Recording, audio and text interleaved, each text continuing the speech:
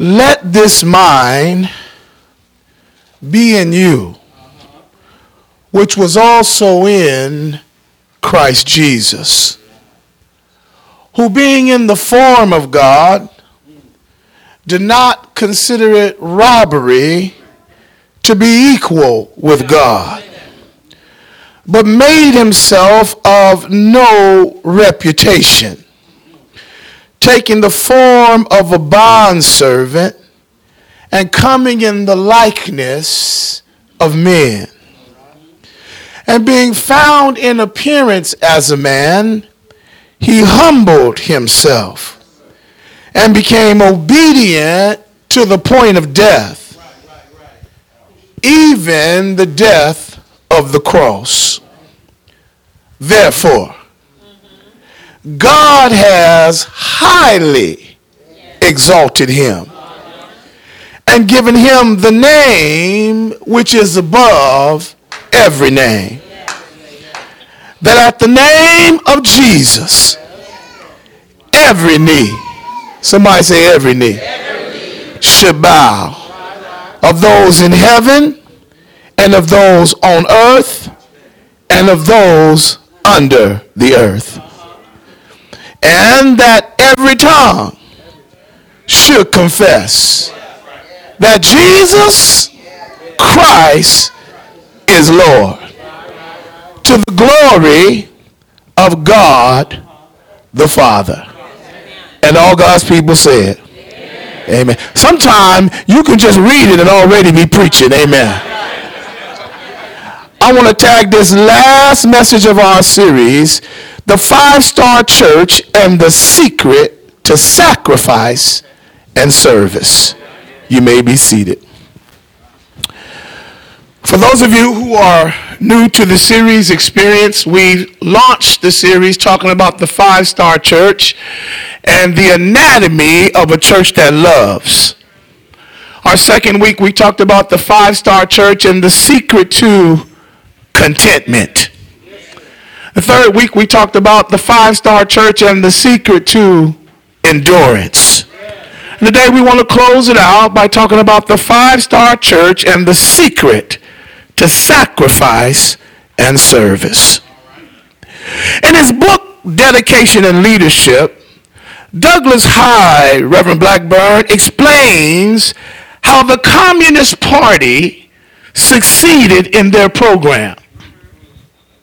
He says that as a Communist Party member himself of 20 years, he understood their philosophy. And he points out that the communists never asked any man to do just a little job. No, they always asked them boldly to undertake something that's going to cost them.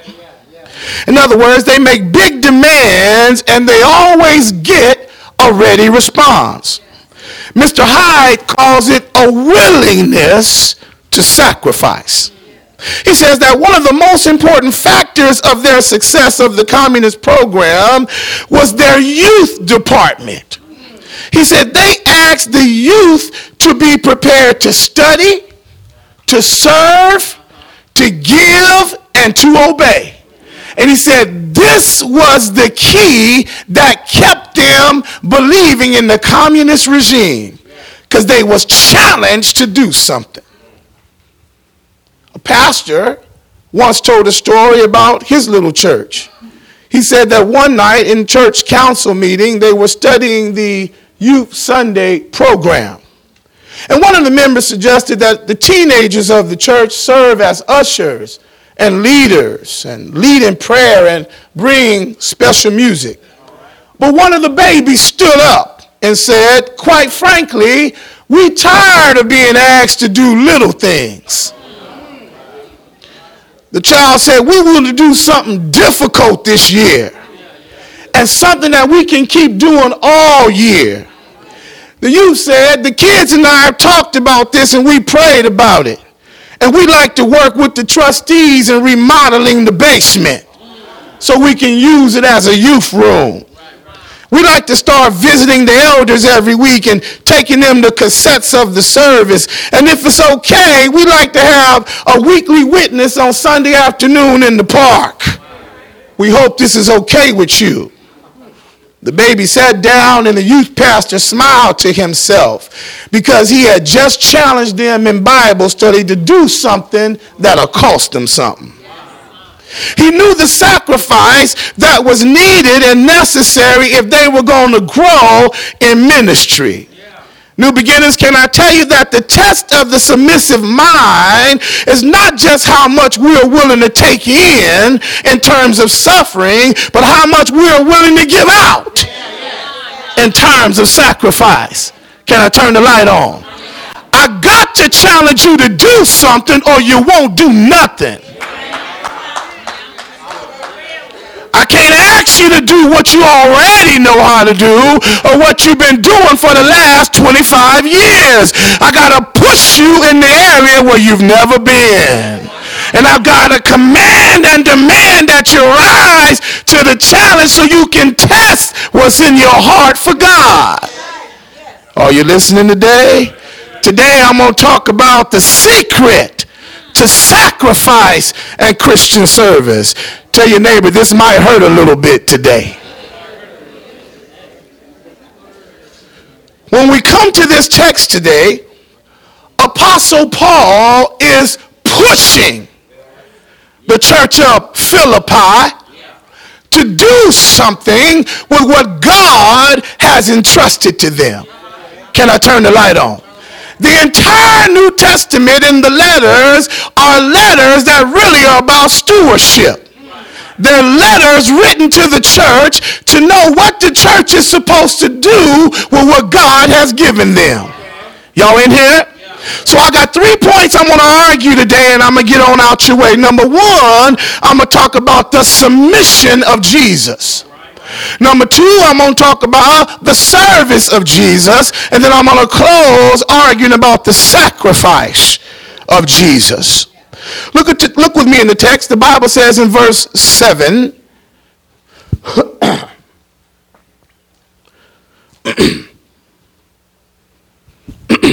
verse 5, I'm sorry. Let this mind be in you. You see that right there?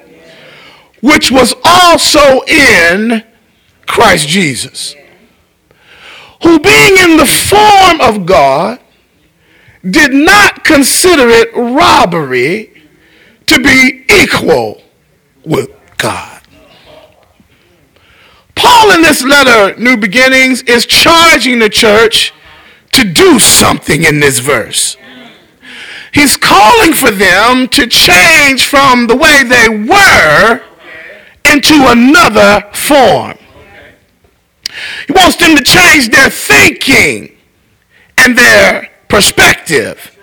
And that's why he says, so let this mind be in you that was also in your Savior. He wants them to allow for the mind of Christ to rule them, to rule their thinking, to rule their behavior, to rule their desires, to rule their total being. This is literally an invitation for them to allow Christ to invade their world. I think verse 5 is a wonderful invitation for us too today, because it beckons for us children to give up our mentality that we may embrace God's mentality for the very best of our lives. It challenges us to have a submissive mind for a greater call. See, your mind ain't good enough for your world. You need God's mind if you really want to live. See, God wants you to have his mind. And he wants us to think like him and to give up ourselves like him. If we would let the mind of Christ be in us, Reverend Mason, we could be much better believers. Would anybody argue with me right there? If we could let the mind of Christ be in us, Deacon Lauder, our thoughts would change. Anybody tired of the way you think? If we let the mind of Christ be in us, our actions would change. Anybody tired of misbehaving? If you let the mind of Christ you, your desires would change. Anybody sick and tired of desiring that same old stuff? If you let the mind of Christ be in you, your decisions would change. Dare I ask, anybody tired of making the wrong decisions? If you let the mind of Christ be in you, your living would change. Your giving would change. Your service would change, Reverend Brown. Our obedience would change. Listen to the challenge. Let this mind be in you, which was also in Christ Jesus. It almost implies that the mind you got ain't no good. You need a new mind. I know I'm just talking to me. I know my head is messed up. Come on, talk to me. Ain't nobody got to tell me I got a messed up head. I know my head is messed up. That's why I'm in church on Sunday morning. I'm trying to get my mind right. Anybody else in here trying to get your mind right? You're trying to get your mind right. Come on, say, preach, Reverend. Well, look at part 2 of this verse. In part 2 of this verse, we discover what was actually on the mind of the Savior. In other words, here we discover that submission was what he was thinking about. And it was this submission that caused him to do, Jesus to do, what he did for us when he came down from glory. Let me read it to you. Let this mind be in you, which was also in Christ Jesus. Verse 6. Who, being in the form of God, did not consider it robbery to be equal with God. Can I open that thing for you? Here we discover a very powerful thing about what Jesus was thinking about. And John MacArthur, commenting on this, says, though Jesus had all the rights, honors, and privileges of deity and was worthy of all of them, he didn't think it beneath himself to give them up for a season. Y'all hear it? In other words, hey, this is what the beautiful mind looks like. The triune Godhead. And he's trying to get us to look like him, to think like him, to imitate him, and to follow his submission on earth. He said he didn't think it as a form of robbery to be equal with God. Let me share some more about this. This form of robbery is not like the form of robbery that you and I think of when we think of a stick-up kid. He's talking about equality here. He didn't think it was wrong or beneath him to submit to his Father. Some of y'all think it's beneath you to submit to one another. You think that's robbery.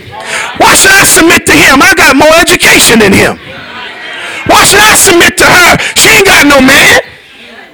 Why should I submit to them? He ain't even got a job.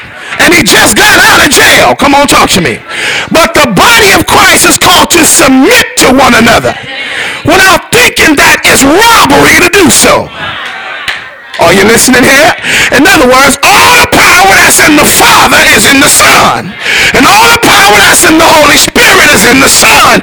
So Jesus didn't think that it was robbery for him to submit to the plan of the Father through the work of the Spirit. Y'all in here today? That's just good Christology. Are you here? And here's what I want to argue. New Beginnings, what God is trying to show us in the series is that 5-star members got to have a mind like this. A mind that don't think it's robbery for you to give up yourself for the cause of the kingdom.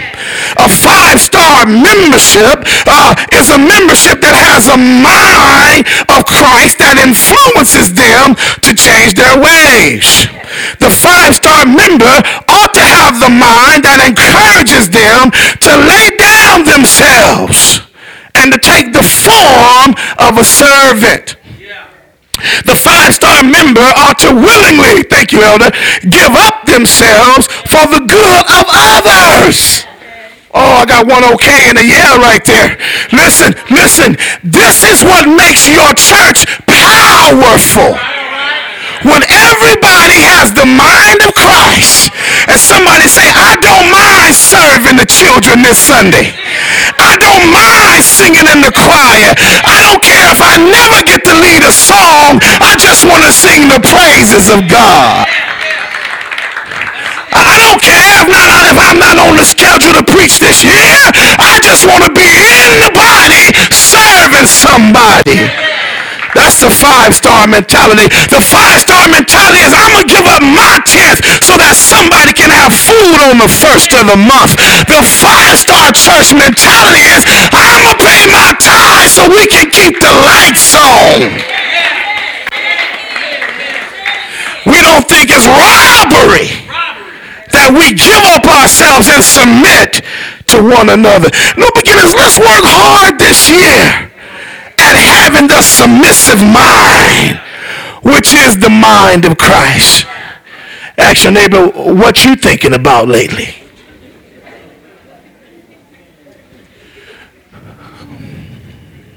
Ran across a story about the Great Salvation Army and its founder, Dr. William Booth.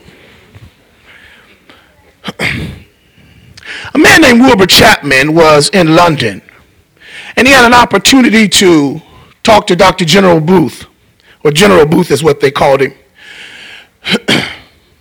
who was just pressing a little bit over 80 years of age. And Lokalani, Dr. Chapman listened reverently as the old general spoke of his trials and conflicts in the Salvation Army's victories. The American evangelist then asked the general if he would disclose the secret to his success. He hesitated for a moment, and then Chapman says he saw tears roll down General Booth's face. And Booth said, I'll tell you the secret. He said, the secret is God has been with me all down through the years. He said, there have been men that have greater brains than me. They've had greater opportunities than me. But from the time I got the poor of London on my heart and a vision for what Christ could do for the poor in London, I made up my mind that God would have all of William Booth. He says, and if there is anything of power in the Salvation Army today, it's because God has had all the adoration of my heart and all the power of my will and all the influence of my life.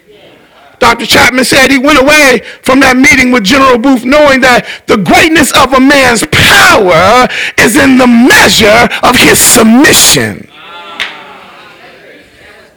Did y'all catch that right there? The greatness of a man's power is in the measure of his submission. Show me a man who's been great in God, and I'll show you a man who's totally submitted to the ways of God. Show me a man who's lukewarm in God, and I'll show you a man who God has no part of. You want to know a great ministry? Look at the submission of its leader. Yes, sir. Point number 2, the service of Jesus. The text says in verse 7, verse 6, he thought it not robbery to be equal with God. Verse 7, but he made himself of no reputation. Y'all see that there? Taking the form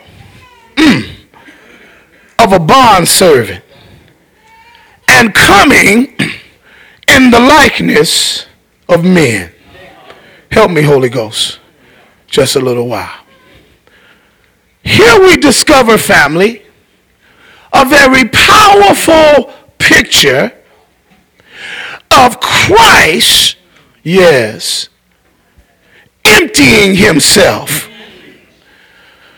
You say, why did you use that word, emptying himself? Because it's the Greek word for reputation. It's called kenosis. In other words, Christ here in his kenosis denies, yes, denies himself his own rights in order, yes, to give you something. The word kenosis is not the denial of one in himself, but rather the laying down of one's privileges and exercising none. In other words, the whole time he had the privileges and the right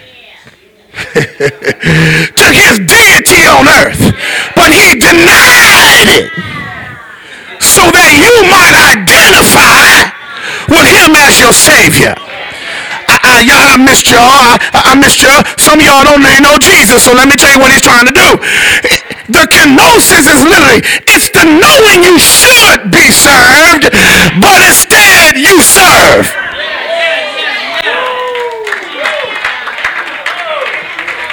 Come on in here. Come on in here. See, some of you want to be great, but greatness in your mind is people bowing down to you. It ain't you giving up yourself. That's why you will get mad and angry about serving. I don't want to be on this ministry no more. I want to do this or I want to do that. I'm tired. You lack kenosis. Jesus denied himself his own privileges to give us what we don't even deserve. Shame on you for talking about how tired you are. Shame on you for quitting midstream on your ministry. Shame on you for thinking you the only one with rights and privileges. When did you become Jesus?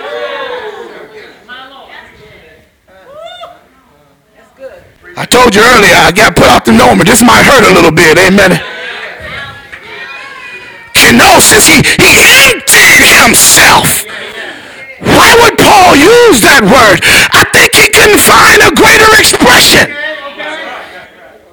He emptied himself. It's not a denial of one who is, but rather it's a laying down of one's privileges and exercising none. In other words, Jesus had all authority and power as God, yet he laid down his privileges as God. And look at this. And he took the privileges of a slave. Oh, talk about a bad transaction. He set aside his privileges, Crumble, in several areas. Can I give them to you right now? I know I got some Bible students in here. Garcia, good to see you, son. 5 areas. Write these down. Number 1, he set aside his heavenly glory while living on earth.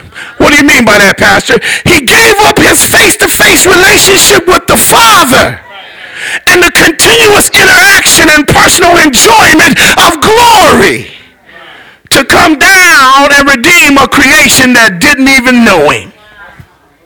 Number 2, he set aside his independent authority. See, during his incarnation, and as he completely submitted himself to the will of the Father, he set aside his independent authority and did not do anything except what the Father told him. Some of us, yep, we ain't laying down our independence for nobody. Pastor said we're going to go right. I'm going left. He ain't nobody. Pastor said, God said we need to build a building for our kids. Shoot, I ain't going to be here. I'm trying to build my own house. I can't go to my Bible study and his too. Jesus, though, in his own kenosis, gave up his independent authority. Look at the third thing he did is he set aside his divine prerogatives. In other words, the voluntary display of his own divine attributes, and he submitted himself to the Spirit's direction. The fourth thing he did in his kenosis, he set aside his eternal riches. And so while on earth, Dr. Beckel, he became poor. doing and owning nothing. I missed some of y'all right there. I missed some. I know I did. Because some of you not going to give him his 10th because your PG&E is due. Your car note is due. Your cable bill is due. So you'll deny God what's his to take care of what's yours. He set aside his earthly riches to come down here and have a word like the Son of Man has nowhere to lay his head. Fifth element of his kenosis is that not only did he set aside his heavenly glory, set aside his independent authority, set aside his divine prerogatives, set aside his earthly riches, but fifth and finally, he set aside his favorable relationship with the Father. And that he felt or he took the Father's wrath against you upon himself. Are y'all with me here? Wow. That's what kenosis means. He emptied himself. This is a picture of what true service looks like. He emptied himself. When's the last time you emptied yourself for the kingdom of God? When's the last time before you set your calendar for the year, you said, God, what do you want me to do this year? Not add him on after you done been to December. You looking back trying to find out what's left. Your job come before God. Your enjoyment and pleasure comes before God. And so God is a tack on or an add-on. You're not emptying yourself. You're trying to find room where he can fit in. I'm just talking about. But he ain't through. Tell somebody Paul ain't through. He said he made himself of no reputation. Kenosis, right? Watch this now. Taking the form of a slave or bondservant and coming in the likeness of man. Did y'all miss that? In other words, part A was what I just finished talking about. I ain't even got to part B yet. Y'all in here? Here we see that after he emptied himself, after Crawford he emptied himself, he kept on serving. And in his serving, Sister Wilson, the Bible says, look at this, y'all. He took the form of a servant and willingly did the will of the Father. Now, it's one thing to empty yourself. I was cool right there with that. I was like, okay, I get it. But now it's as if he's saying, Paul said, that wasn't enough for Jesus. Because after he emptied himself, he still had more to give. Have you ever poured it all out somewhere and then woke up the next day and said, I got a little more left in the tank? That's what the picture is right here. And Zuniga, in his serving, son, we learned that in him was a mysterious desire to become one of us. And then, watch this, never change his deity.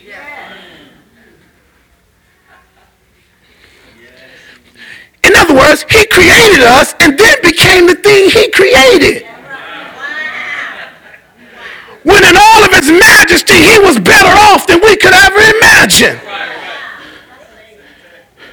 Okay, y'all want more? I'll give you more. In his serving, we learned that he mysteriously laid down his form, yes, to pick up our form. When his form was much better in perfection. He was totally perfect, but then he picked up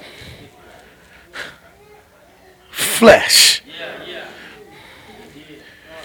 In his serving, we learned that in his own desire, that was rather a free choice, it was the sovereign plan of God to cost him everything. But he put it on anyway. He didn't consider it to be beneath him or an injustice upon him, even though there was nothing good in man and man didn't want him in the first place. It's one thing to go someplace where they love you. It's another thing to go someplace where they hate you before you even show up. Are y'all in here today? I can lose a little help right about now. In his serving, brothers and sisters, we learn that this is what true sacrifice really looks like and what true service really means. That's what it looks like in the church, to serve people who never say thank you. To do stuff for a community that just take your food and clothes and don't want nothing to do with your Jesus. This is what it means to have more ministry than you have money. But you can't quit, because you, by some mysterious reason, have been called to do this. And you can't help but do it. You don't have to do it, but you just gotta do it.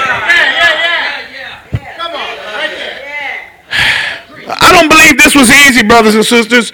I don't believe this was a light decision. I don't believe this was something thought of in a vacuum. No, because this was going to be an eternal matter. Y'all in here? It was an eternal decision. And guess what else I found, Brother Ed? It was irreversible. Y'all in here? What do you mean irreversible? When he changed his form from the Word of God, took on flesh, he couldn't go back without flesh. Because the Word of God has now been embodied in flesh. Right now in heaven there's a man. His name is Jesus, and he looks like me. He's got fingers like me. He's got toes like me. He's got nappy hair like me. He's got eyes like me. He's got ears like me. He's got teeth like me. He's got blood vessels like me. He's got a heart that beats like me. It was irreversible.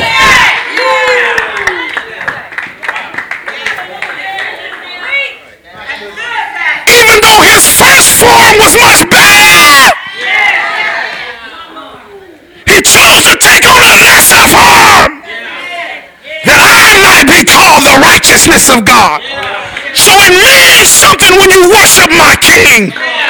Quit bringing my King some leftover songs,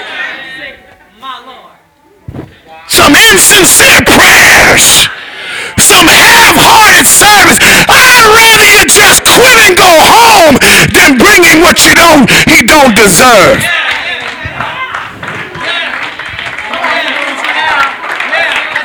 I might mess around and get a little attitude up here today. Y'all gonna help me preach it all? Somebody say, preach it all, Reverend.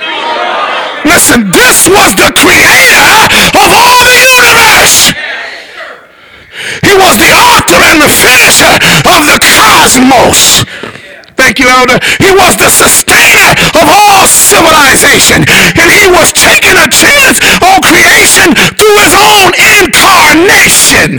How dare you play church with him? Give him part of your week. How dare you hold back from the one who gave you everything?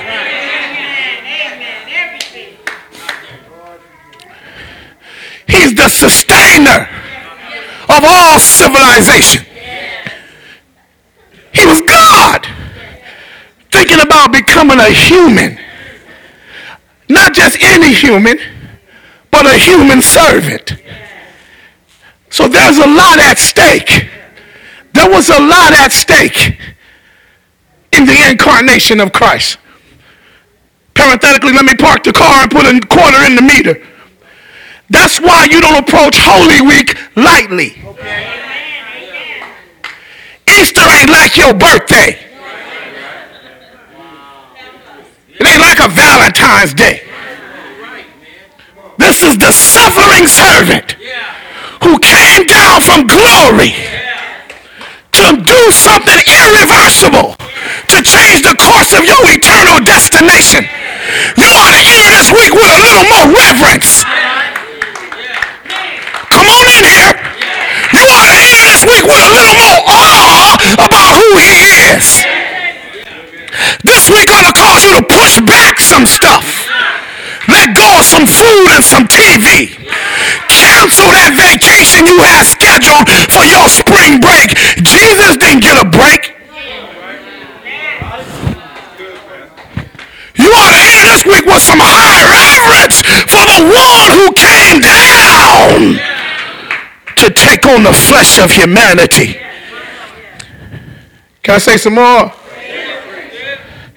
Before Jesus does this action after the kenosis, he then takes on the form of a servant. Yes. He would, in Old Testament times, only intervene through angels and or an occasional miracle. Sometimes he would appear as a theophany in the Old Testament. But never had he decided to become like one of them. So when you see this in the new covenant, he never stooped so low to become like one of us.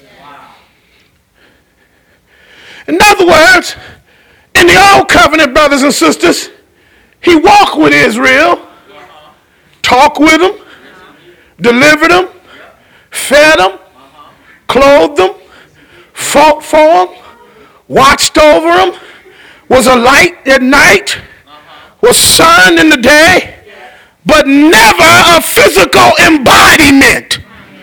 Watch this now. Who lived and tabernacled among men.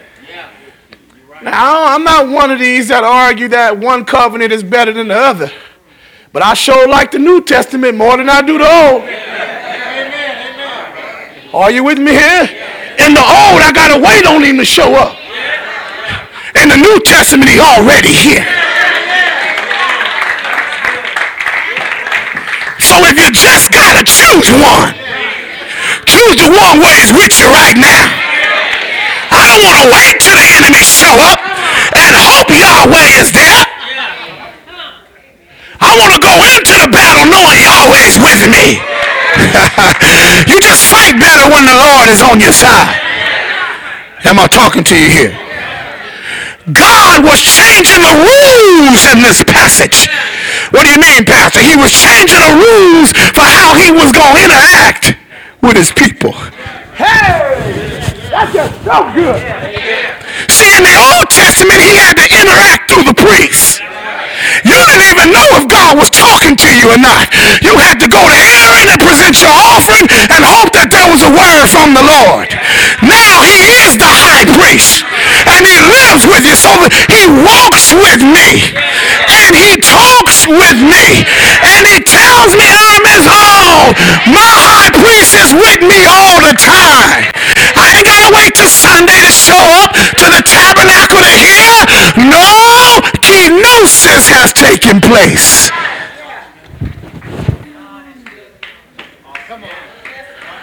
Y'all in here? Look at this. Can I just argue? I know I'm going on and on the 10. Can I rant a few more minutes? He became human Armstrong and came to live on earth as one of mankind. That's why we call him, Sister Jameson, the God man. Because he was 100% God and now 100% man. Yeah. That's why Buddha can't compare to Jesus. Confucius or Muhammad can't compare to Jesus. Joseph Smith Y'all in here with me? Any other false prophets and teachers, nobody can hold a candle to Jesus. There's only one God man in the universe. 100% God and 100% man. I like one of the rappers, Christian rapper, he said it was 200% Reverend. I thought, yeah, he was 100% man. He was 100% God. Okay, 200%. I didn't do good in math, but I did go by the classroom. Amen. Can I give you some more? He became more also than the God man. What do you mean, Pastor? Well, he took on all the essential attributes of humanity. And he identifies with man's basic human needs and his weaknesses. Y'all missed that right there. Talking about the creator of the universe gets hungry. The creator of the universe can take a nap. Y'all with me here? The eternal creator of all the universe got thirsty when he was on earth. And I'm glad he did, because that means, sons and daughters, that he can now identify with my human attributes. He identifies, Sister Elva, with my heart being broken. He identifies with the feelings of betrayal. He identifies when people aren't committed to his vision. He identifies when people don't appreciate him. He identifies when the enemies are on his trail. That's how he can be your savior, because he identifies with every area of your life. See, Muhammad can't do that. Buddha can't do that. They might identify, but they can't do nothing about it. See the difference? Jesus can identify and change your situation. That's why you need Jesus. Are you with me here? You don't need him because he can make you rich. You need him because he can identify with you. Yes. 5-star church. This is what true service looks like. We got to have a mind like this. A mind and a desire to lay down our agenda to be just like Jesus. We ought to have the same desire to go to great lengths for Christ as he went to great lengths for us. A friend in my library dropped this heavy thought on me, Reverend Tong. I thought you would appreciate it, so I brought it to you. He said, Wilson, even creation thinks about serving. I said, what do you mean? He said, have you ever thought of it? That only the small birds sing. So, give me an example. He said, you ain't never heard one note from the eagle in your life. Even the turkey don't sing. The ostrich ain't never had a solo.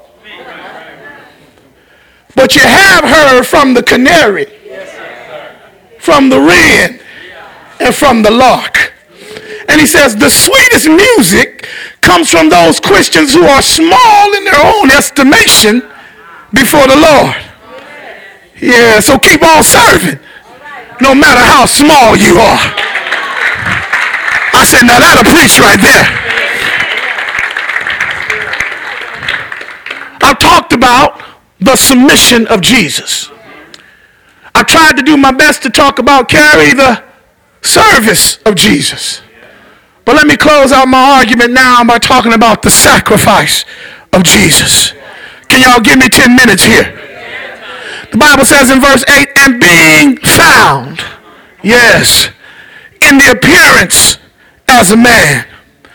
Reverend Brown, he humbled himself and became obedient to the point of death, even the death of the cross. When we come to this verse, we see a shift, Bible students, from Paul addressing the heavenly to now addressing the earthly. In other words, he begins to reflect on what happened after Christ became a man. He tells us that he kept on serving and being willing to serve. And because he was willing to serve, he humbled himself in all of his splendor and did what no one else dared to do. Note this. In his humility, Christ not one time demanded human rights privileges. You ain't see him marching about nothing. That's humility.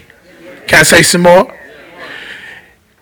In his humility, he subjected himself to the persecution and suffering that came from the hands of those he created.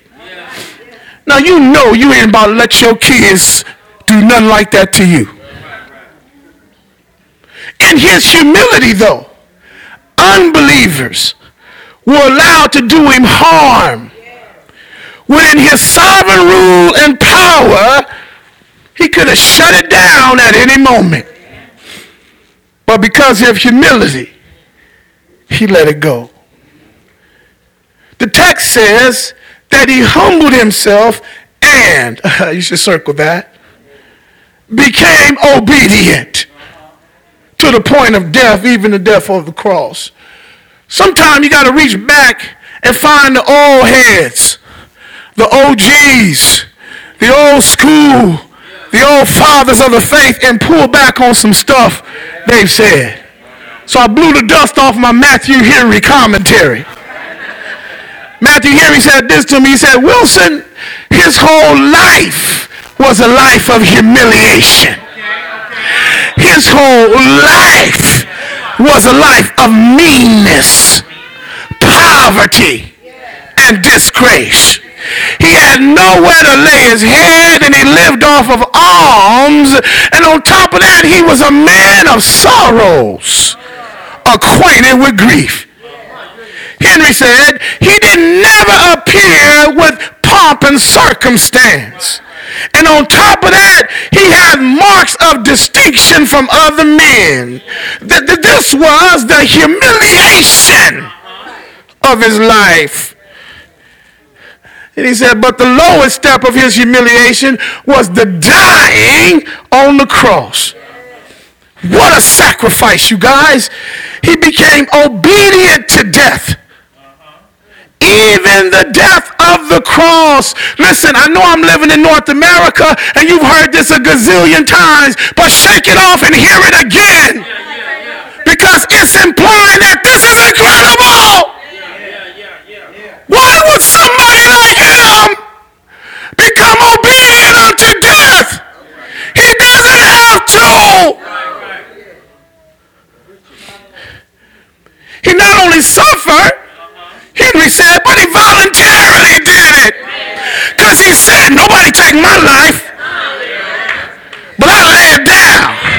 And if I lay it down, I'll take it up again. Ain't nobody killing me in here. I'm going to lay it down. Why? Because my Father needs me to. Can I say some more? He said something that blew me away, and I was so glad that I heard it. You ever know something, but you need to hear something to know that you really know it? He said that, you know, Angelus, Jesus obeyed the law that he gave Moses.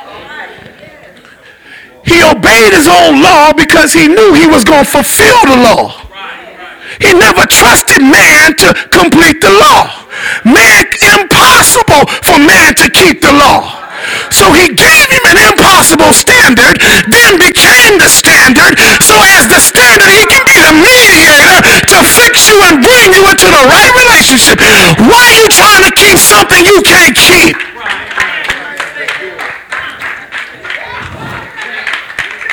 Can I say some more? And not only did he become the mediator between us and the Father, it was his honor. He was obliged to die. No, that's a sacrifice. Yeah, that's a willing vessel. That's what I call amazing grace. You know, right there. This death on the cross, I think Satan has done a marvelous job on our communities by having us to water down the cross. Yeah, well, we got cute stuff. We got little cross earrings, little cross necklaces. We put stickers on our cars. We had T-shirts with the cross. No, that wasn't the cross. The cross that Jesus carried was a curse to all men. It was excruciating painful. It was a shameful death, and no one ever volunteered for it. In fact, the cross was so that nails had to be driven into the nervous system of the human anatomy. And then the human was forced to hang there in the excruciating pain while their nerves were on edge. He did that to save you from your sin. Whether you think you needed it or not. When I look at this, I have a whole new admiration for Jesus. See, he was heaven's hero. But as heaven's hero, he took the form of death willingly. As heaven's hero, he subjected himself to the cruelest form of death ever known to man. As heaven's hero, he was the answer for mankind's sin. And his death was the worst one ever recorded in history. As the Lamb of God, willing to die for us, he subjected himself to the wrath of his only Father to please him and to satisfy the requirements for reconciliation for you and me. Have a little respect for Jesus. Have a little more reverence for the name. Treat it a little bit higher this week in your conversations. Know that he's more than a historical character. For never had a man taught like this one. New beginnings, I believe God is trying to talk to you and I today. He's trying to teach us what the secret to sacrificial service looks like. And it looks like this: Jesus dying for the sins of the world. Is dying for another man's wrongs. Dying so someone else could live. Dying so that your living has purpose. Dying so that your Father gets glory. Dying so that another may not have to suffer. Dying so that in your humility you may be like him. He's calling us to greatness by summoning us to live sacrificially. Are you down with that? Because that's what it means to be a 5-star church. Now, if you don't want to be a 5-star church, which is interpreted a committed Christian, go on down the road to the 1-star church, where they don't ask nothing of you. They don't need you to do nothing. Just show up, hear some good music, and go home. Go to the 1-star church where they don't talk about dying and living sacrificially. Go to the 1-star church where, you got a 15-minute sermon and a 20-minute concert and you're free for the rest of the week. But in a 5-star church, it costs you something. It costs your body something. It costs your mind something. It costs your service something. And you might have to bleed a little bit in a 5-star church.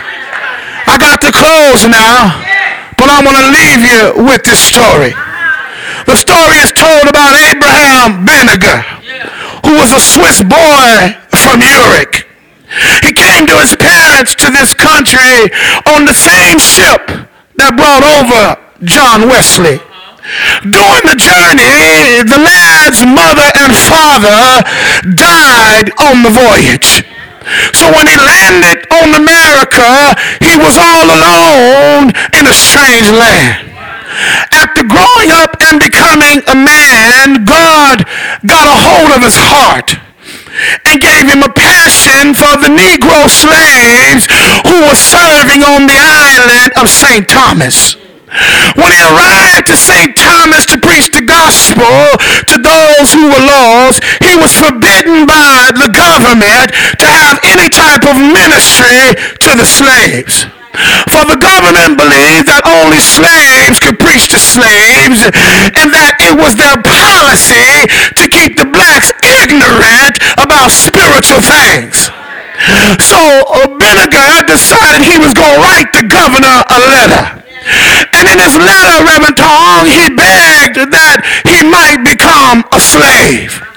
He wanted to denounce his citizenship, that he might be eligible to preach the gospel to those who didn't have the gospel preached to them. The governor was so moved by this letter, he not only gave him permission to preach, but he gave him permission to preach not only to the blacks, but to the whites and to any other colors that were on the nation. I stopped by to tell you that that's what God is doing in the earth.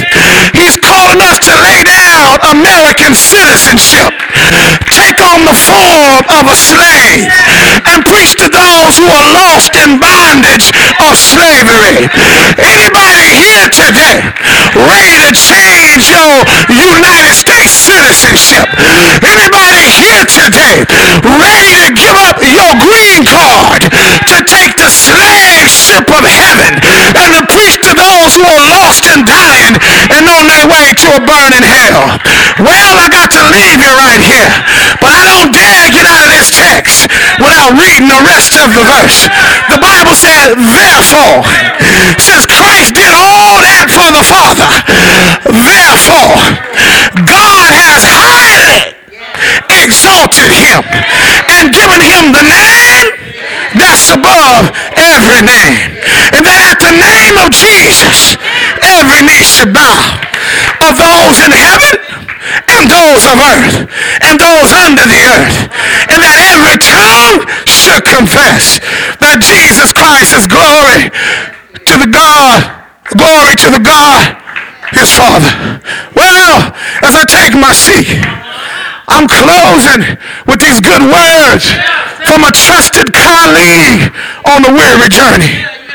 Dr. William McDonald said, commenting on this verse, he said, Wilson, what Paul was doing right here was really singing the doxology of the first century church. See, that whole verse from 5 through 11 was a song that the early church sang in the midst of their worship experience.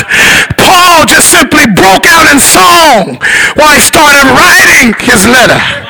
And I'm glad that he closed with that song, because ain't no music like church music in the midst of your trouble. I like this here. He said that Jesus, yes, humbled himself. And because he humbled himself, God the Father highly exalted him. And the reason why he highly exalted him is because on earth they didn't respect his name. And in the highly exaltation of his son, the daddy said, they don't respect you on earth, but I've got a name that everybody gonna respect. And this name, Jesus, is gonna be a name that the universe is gonna have to bow down to. The author said, on earth he bent his knees to serve humanity.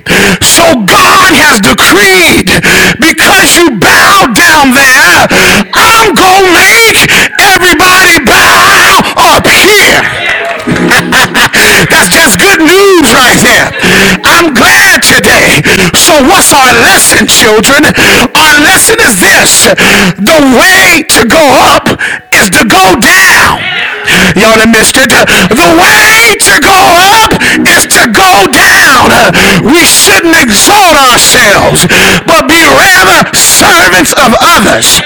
The lesson of God is an exaltation. Listen, God is in the exaltation business. If you'll humble yourself under the mighty hand of God, he will exalt you in due time. So hang on, children. In the midst of your trial, God will see you through. Hang on, children. I know it's hard right now, but God will lift you up in just a little while. Hang on, children. Don't throw the towel in. Help is around the corner. Hang on, children. Loneliness don't last always. Hang on, Johnny. Your promotion is around the way. Hang on, Tom. God sees your misery. God sees your trouble. And just like Jesus, you got a name that no man knows.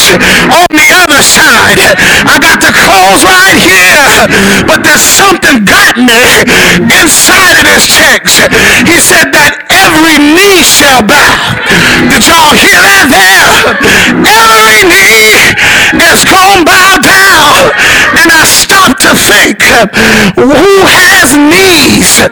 Only those creatures that walk on two legs. The creatures in heaven, the angels in glory, are gonna bow down at the appropriate strike of the sound.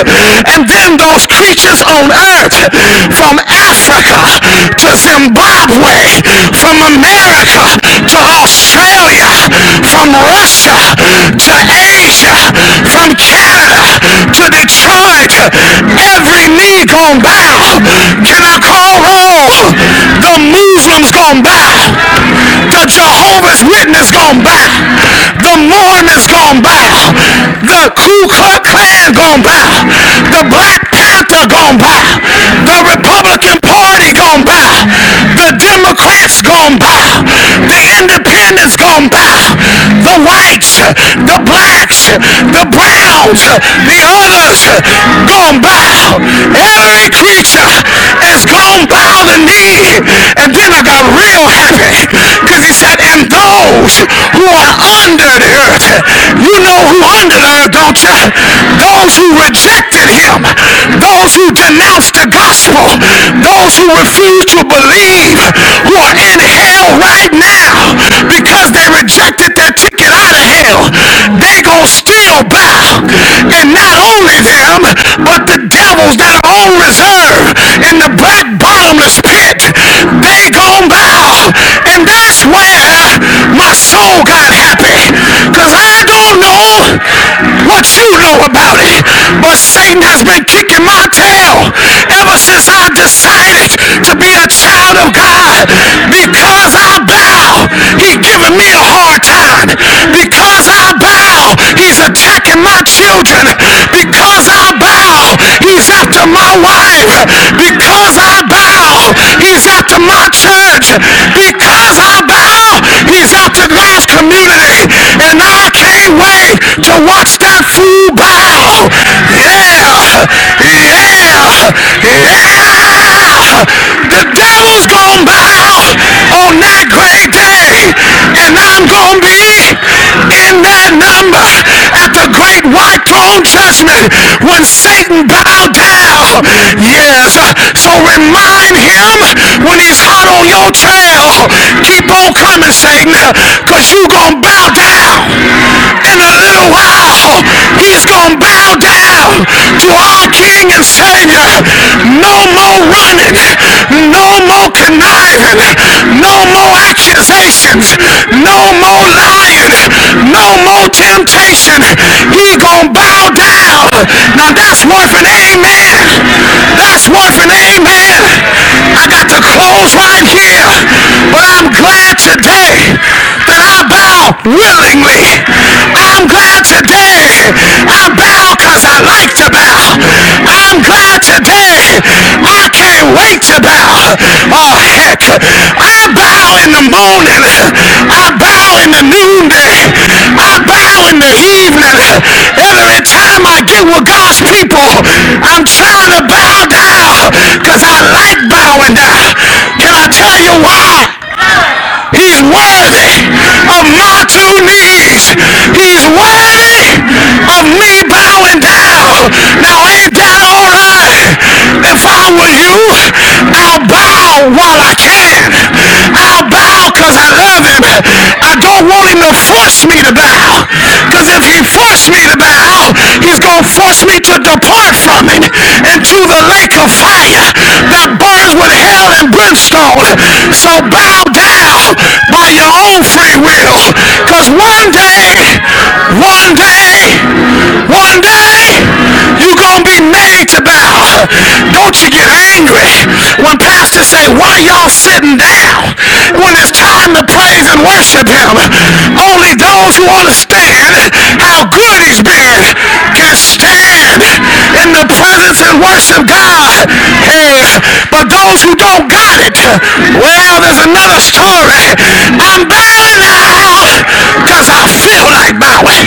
I'm bowing now because he's worthy of me bowing down. Is there anybody here that don't mind bowing? Is there anybody here that love to bow down? There's something special when you bow and pray.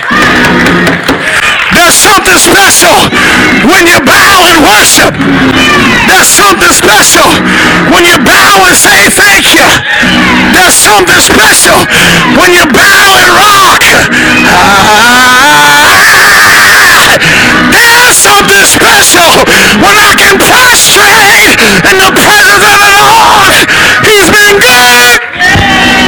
So good. He's been good. Ain't he good? I'm bowing now because he's worthy of my submission. He's worthy of my service. He's worthy of my sacrifice. Bow down. Bow down. Bow down. If he's your God, if he's been good, high five somebody. Tell them bow down. Bow down.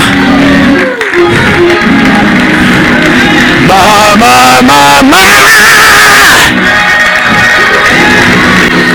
Hey. And when Father time take my knees from me, I won't be able to bow no more. Y'all know what I'll do? I'll just stretch out and tell them thank you. Thank you. Thank you. Thank you. Thank you. Thank you. And then when they get to the point where they have to roll me in my bed, I'll roll on my left side and say thank you. Hallelujah. Thank you. And then when the nurse come in and say you're laying too long on your left side, I say roll me over. I ain't through praying yet. Thank you. Thank you. Thank you. Because he's worthy. Anybody talking to me here? Ain't he worthy? He's worthy of my praise. He's worthy of my submission. He's worthy of my service. He's worthy of my sacrifice. And I'm not doing it because I'm trying to get something. I'm doing it because he first loved me. Can I close right here? Because he submitted himself. I want to say thank you. Because he served himself. I want to say thank you. And because he was a sacrifice, I want to say thank you. Can you join me in the beginnings and give the Lord some praise?